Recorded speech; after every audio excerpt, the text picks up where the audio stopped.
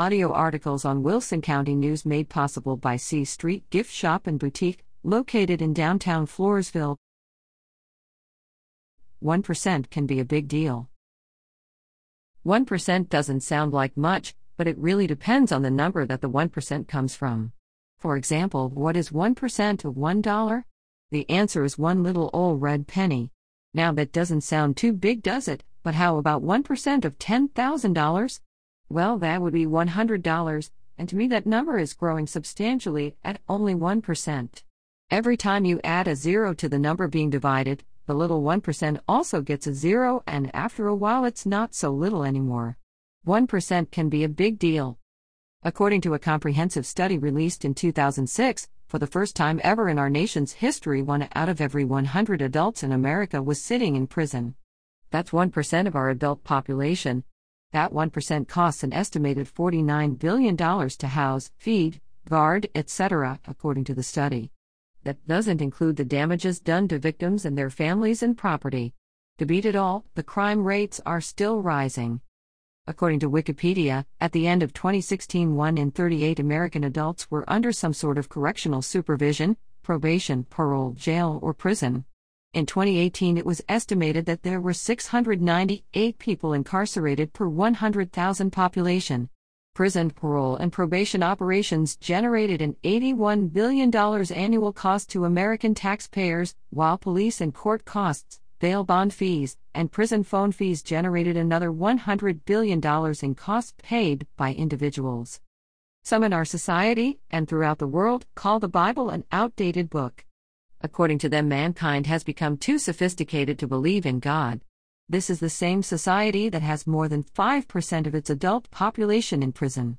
A society cannot get sophisticated enough to outgrow the works of the flesh that has plagued humanity here on earth. See then that you walk circumspectly, not as fools but as wise men, redeeming the time because the days are evil. Therefore do not be unwise, but understand what the will of the Lord is. Ephesians 5:15-21. Our sophisticated society could use a huge dose of that so-called outdated book. No politician, no social program, no amount of money, no man-made laws, and no form of government can fix a nation with no God.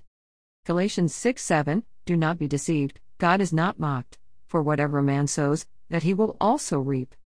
John Lennon said, Christianity will end, it will disappear. I do not have to argue about that. I am certain. Jesus was okay, but his subjects were too simple.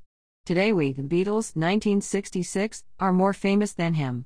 Lennon was shot to death for unknown reasons. Tancredo Vives, president of Brazil, during his presidential campaign said if he got 500 votes from his party, not even God would remove him from the presidency. He got the votes, but he became ill one day before taking office as president and died. Cazuza, bisexual Brazilian composer, singer, and poet, during a show while smoking a cigarette, blew some smoke into the air and said, God, that's for you. He died of AIDS in a horrible manner at the age of 32. The man who built the Titanic, Thomas Andrews, was asked, how safe is the Titanic? With an ironic tone, Andrews answered, not even God can sink it. I guess we all know how her maiden voyage concluded.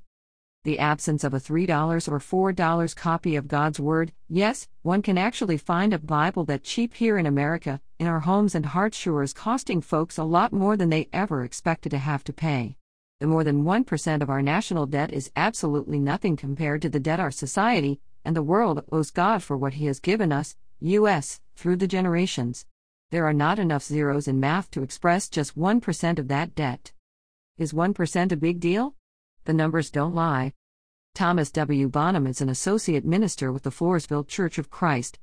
Twanama@hotmail.com, http://ontarotawforever.blogspot.com